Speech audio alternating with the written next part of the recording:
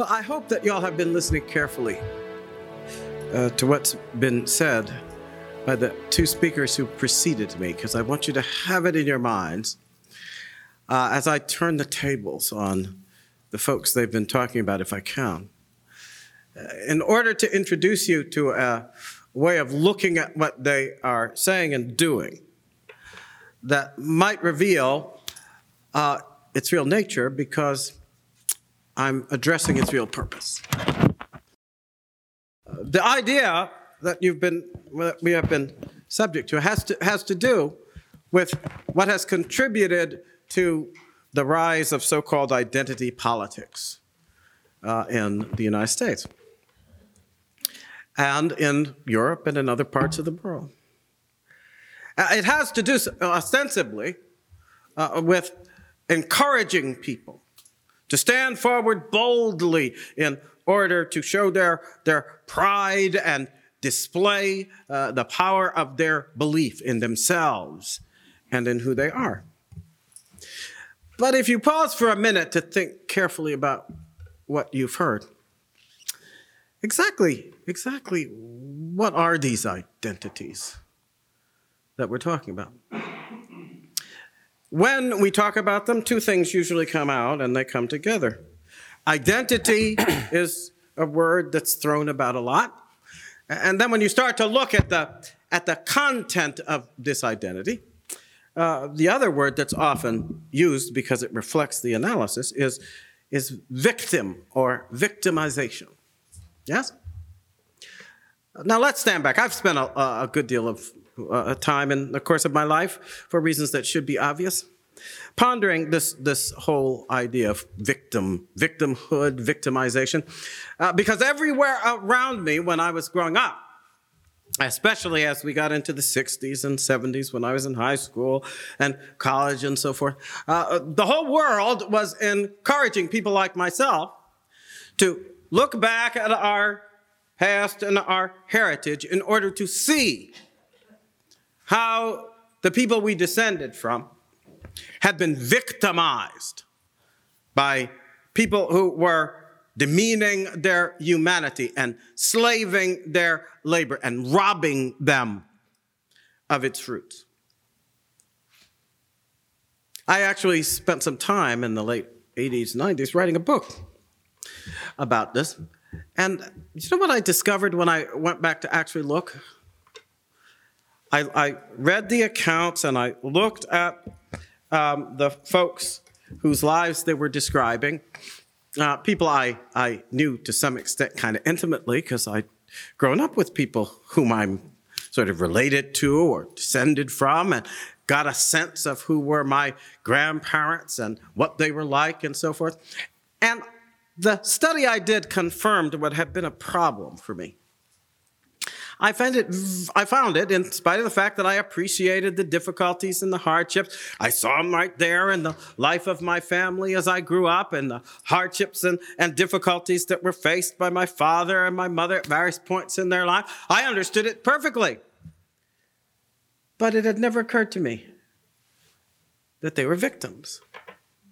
Why not? Because those weren't people I knew. The people I knew were not victims.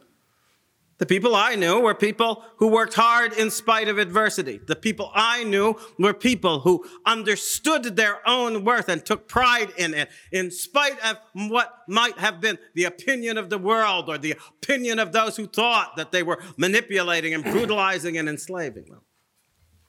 And I also saw something else. What was the source of that? Not just in my immediate parents, but in folks that I knew and respected within my family. What was the source of it? Well, the source of it was quite simply what you and I, many people in this room, would refer to as their faith. Why would that make a difference?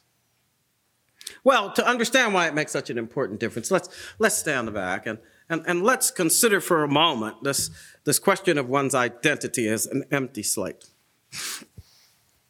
And if you have accepted the view that is at the heart of both intersectionalism, feminism, and the whole ideology of identity politics based in victimization, there is on the empty slate of this identity. The question you have to ask, there's going to be something on it.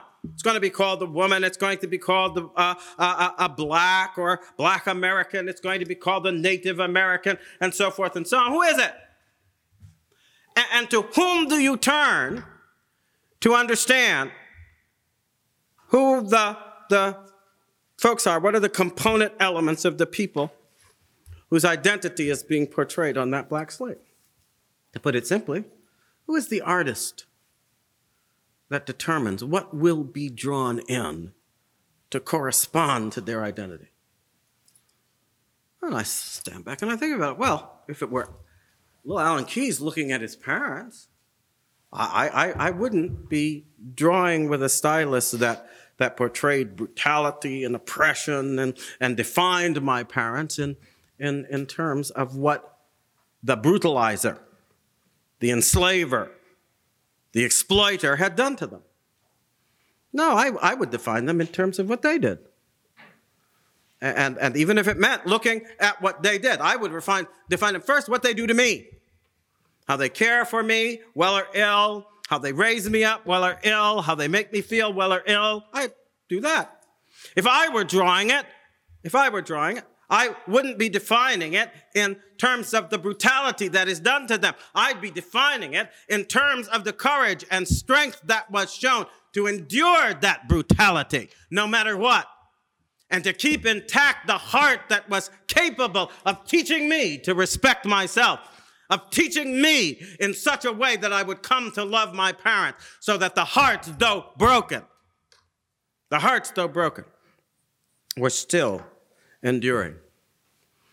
It reminds me of a wonderful line I recall from the movie Ivanhoe, I think back in the 50s, depicting a Jewish father who's merchant, and he sees that his daughter is falling in love with the hero of the movie, who happens to be an English knight. Now, he knows in his wiser heart that there's no hope, there is no future for that love between them.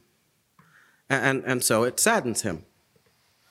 And he's having a talk with his daughter, and she admits that she has these feelings and that her heart is breaking. And his response to her was, "My heart was broken long ago, and it serves me still." See? Now that's a human being, like my parents in many ways, who understands that you are not made by the people who seek to break you. You are not made by their brutality. You are made by your own love. You're not made by their exploitation. You are made by your own dedication to what is right and true and good in light of your sense of what your humanity requires. But how do you sustain that in the face of the facts that are crushing you down with the material weight of superior powers? Well, according to the Marxist ideology from which all these people now derive what they're trying to foist off on the rest of us, you don't recover. No, the only thing you can do is fight. The only thing you can do is amass power for yourself. The only thing you can do is come together in such a way that the power of your power, the force of it, will crush them down, and you will have your vengeance. Yes? Yeah, that's the only way you can recover, they say. Your broken heart can't be mended, but you can break heads, the heads of others. And where does that lead? To a bunch of people on one side with broken hearts and a bunch of people on the other side with broken heads. And if you understand the consequences of really breaking hearts and breaking heads, they are all of them dead and gone. It is actually an understanding that encourages mutual annihilation. Have you noticed that? It is. No, I don't think so. I don't think a lot of people have noticed that. I think a lot of people have passed that by. They think that something's left, but there's nothing left. That gives you a hint about who's painting in these identities. So you think of identity in that way, and the end result is not to lift up in pride and everything, one side or the other. The end is to urge each side, one to continue to pummel the heart because all that matters is power, and the other to continue to bash out the brains because all that matters is power. And you end up with people, headless, heartless people without brains and without love, who have no destiny but their mutual annihilation. Could that be what they want? Could that be what they aim to produce? And if you want to resist it, what do? Well, let's go back to where we were looking. Because when I looked at my parents and asked myself, how did they avoid getting involved in that logic of mutual annihilation? The answer was very simple. They did not see themselves, and they taught me never to agree to see myself as the product of someone else's evil, someone else's brutality, someone else's oppression of me or anybody else. Because my identity is not the creation of my oppressor. When are people going to wake up? A lot of the young people now, I understand why they don't wake up, I guess, because nobody's saying anything different to them, but you've got to. You see, because if you go down the road of this intersectionality and this identity politics, you're allowing someone else to create you. Whoever it is who has convinced you that your identity consists in your oppression, that person has persuaded you to accept the identity that is your material fate because of your oppressor. Someone who teaches you to accept the identity that essentially is the result of the power of your oppressor. Who do they serve? You or the one who oppresses you? The sad thing about this right now, as I thought about it, preparing to come here, as I think about it now, there's no way that I can say all of this without the underlying imputation that people just haven't been using their heads very well. They've been responding to all of this stuff that's been thrown at them, and they think today, I'm going to be free, I'm going to be proud, I'm going to be lifted up by these ideologies. And in fact, at the heart of the ideology represents the assumption that the master is the master, that the oppressor is the power, and that at the end of the day, who you are has been determined by what they have done to you. You stand, therefore, in a world where all these other human powers and human beings end up being your creator. They make you what you are. And whatever lies people tell to you who sell you on this garbage, the end result of that is not self-ownership. And it is not self-respect. It is that you consent to go on being manipulated as the fodder in a war of all against all, in which there will be no survivors, but those who have induced the combatants to fight it out unto the death. That's what it's all about. Now, why is faith an antidote? Well, faith's an antidote for a very obvious reason. See, the reason, and I do believe it is the reason I believe I have never been tempted to accept the false identity of victimization. I am not a victim. I may be many things. I may have had to endure many things, and I may have been in the position of victim for many reasons at some time or other in my life. But it is not what I am, because it is not what I was made to be. Right? And why would I say that? because I was not made by the intellectuals who have invented their understanding of my blackness or of my slave ancestry or anything else. My starting point for my understanding of who I am is not my oppressor, and it's not my propagandizer. It is the Lord my God who made me to be human, who made me to be loving, who made me to be free to do his will.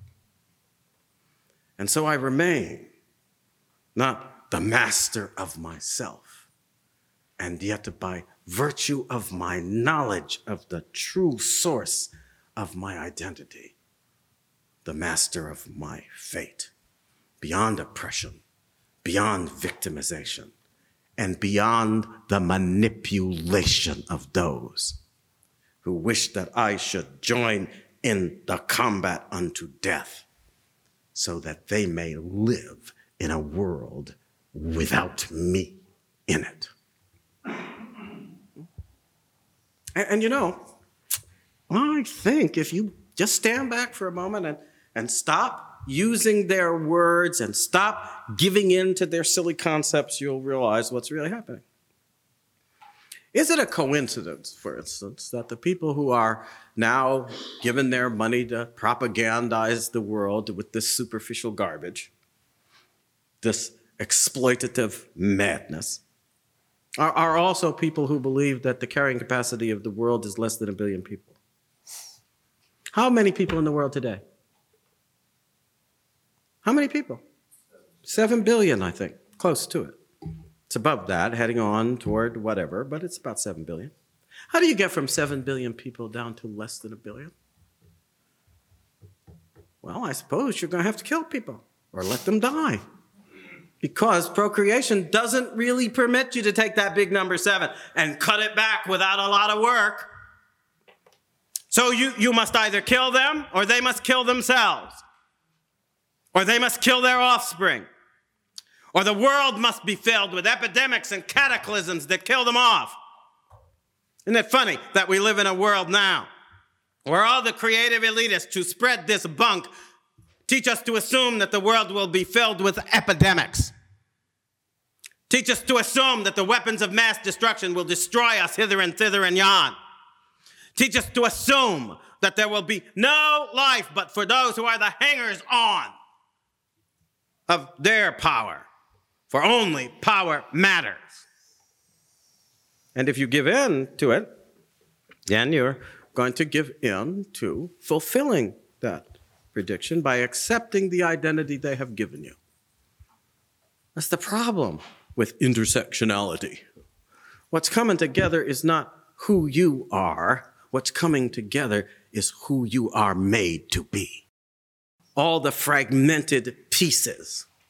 Now, come on. It strikes me as kind of strange that people wouldn't just stand back. It's common sense that's needed here, not a lot of statistics or analysis and so forth and so on. Because at any given moment, think about who you are. At any given moment, I'm a man, I'm a black person, I'm a father, I'm a Roman Catholic. I'm somebody who has been, one way or another, sometimes quite badly put upon because I spent too much time reading and was too intellectual. People forget that intellectuals are an oppressed class, don't they? Especially these days. I didn't forget it when I was in junior high school. Didn't forget it when I was in college. Didn't forget it all the time when being that intellectual was not to be identified with the kind of things people wanted to go to the dance with and so forth. See what I'm saying? So which of us is not composed of many different identities? That's like the most obvious thing in the world. They dress it up in fancy language and call it intersectionality and all this, and then we start to fall for their lies. Because are we really all those different people? Well, no, we're not. Those are all different aspects of one person. How do we become one person? Do we become one person by the wielding of power. No, actually, we become one person by virtue of a gift from God. A gift from God which introduces, quite without our leave, really, the pathways that, if we simply allow them to operate, will eventually have us distinguishing ourselves from the crib, and ourselves from the bulb, and ourselves from the wall, and ourselves from the hand that lifts us up, and ourselves from the breast against which we are laid, and ourselves from the face into which we look, and the voice that we hear. We come to understand ourselves as the locus of that experience, not because they made us, not because we made ourselves, but because God made us, with the faculty that allows us finally to arrive at that conclusion, which allowed Adam to look at Eve and say, she is flesh of my flesh and bone of my bone, the birth of self-consciousness. Now, here's the point that I think is most essential to take away from that. And if we could somehow get this message out to the generations now being, if you'll excuse me for using the word, victimized by self-serving intellectuals who are the tool of the new class of oppressors, the would-be socialist totalitarian tyrants who want to take over our nation and take over the world and repress the natural resources that God has given us to resist that form of victimization, which dictate who we are when we know that the only dictation that went into it is the dictation that gave us the wherewithal to choose this day whom we will serve. God or the forces of a world that seek to destroy us. See? I don't want us to remember this, but we must start by remembering it. Solzhenitsyn was right. Our big problem is that we've forgotten God. And if you forget God, what's the first thing you forget? And here I must turn to the particular benefits and advantages of the Christian understanding. What's the first thing that we are told in the scripture by God about ourselves? In the image and likeness of God. He created him. Male and female, he created them. Isn't that the first thing? It's often had me wondering about people who profess to believe in the Bible. How they could adopt all of these new notions, pretend that it's all loving and instructed by the heart of Christ and all of this, when what it involves is having to admit that God lied to us about ourselves on the very first page, practically, of the Bible. In the very first words he spoke about us, he lied to us about ourselves. I don't believe people who are willing to accept an ideology that reaches that conclusion about God when they tell me they still worship him, when they tell me they still honor him, when they tell me they still acknowledge his authority. I am quite sure that they are either insane or they lie. For you cannot reach that conclusion when you have made God a liar about the very thing that's most important in your life, which is who you are. But in telling us this truth about ourselves, what is he telling us? And I've got to tell you, in a practical way, it's been really important to me.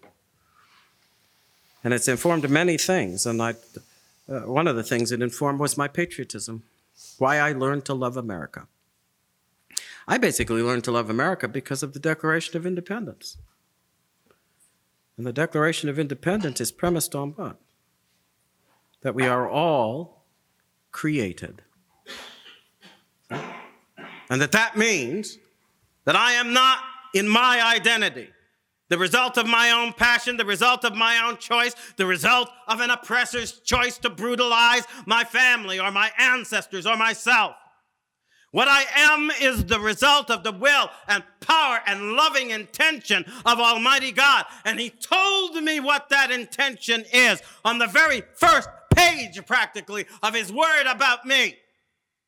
He made me to be in the image and likeness of God, to reflect the power that is beyond all powers and the will that can constrain all wills, producing the future that can encompass every hope and every dream and every possibility of that humanity that he made me to be and to achieve. Which one of their powers and their verbiage and their nonsense can be the equal of this identity that I bear in spite of them, in spite of the world, in spite of every indignity that has been or could ever be done to me? For I stand above it all, basking in the glow of the image of God that shines forth upon me and that shines from within me because of his will. There is no substitute for this. There is no way they can overpower us when the source of who we are has nothing to do with their power and everything to do with the power they can never touch, whose results they can never change. And that, my friends, is why this nation not only endured, but triumphed to become the greatest nation in a material sense in the history of the earth. It is because at the end of the day, the root of our identity, which became also a source of possible greatness, was not our power, but the power of God. And the power of that Spirit within us by which he communicates to us the truth. In his intention, we are worth more than the powers and more than the gold and more than all the material aspects of the universe entire. For it exists within his being that transcends it. And we reflect not the universe, but the God who made it. This is the gospel we must preach. And I would argue that we shouldn't waste too much time preaching it against those who speak such drivel and want us to accept it as who we are. We have no need. It is time we get back to the business of being who we are according to the scriptures. We are the sons and daughters of God. We are the heirs to the kingdom, standing with Jesus Christ in whom we believe.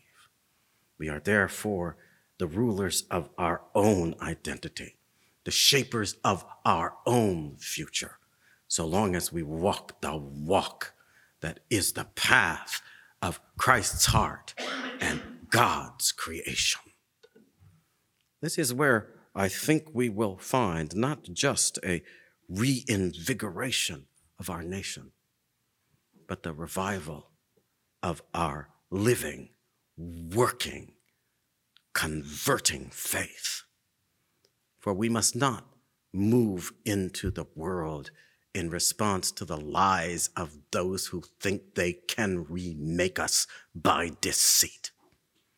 We must move into the world in response to the law and will of love of the God who made us beyond their reach and will keep us beyond their reach as we fulfill the hopes he has nourished and cherished for us since long before time began. For even then he had in mind that he himself would come, if need be, to save us from the world of destruction in which they mean us to perish.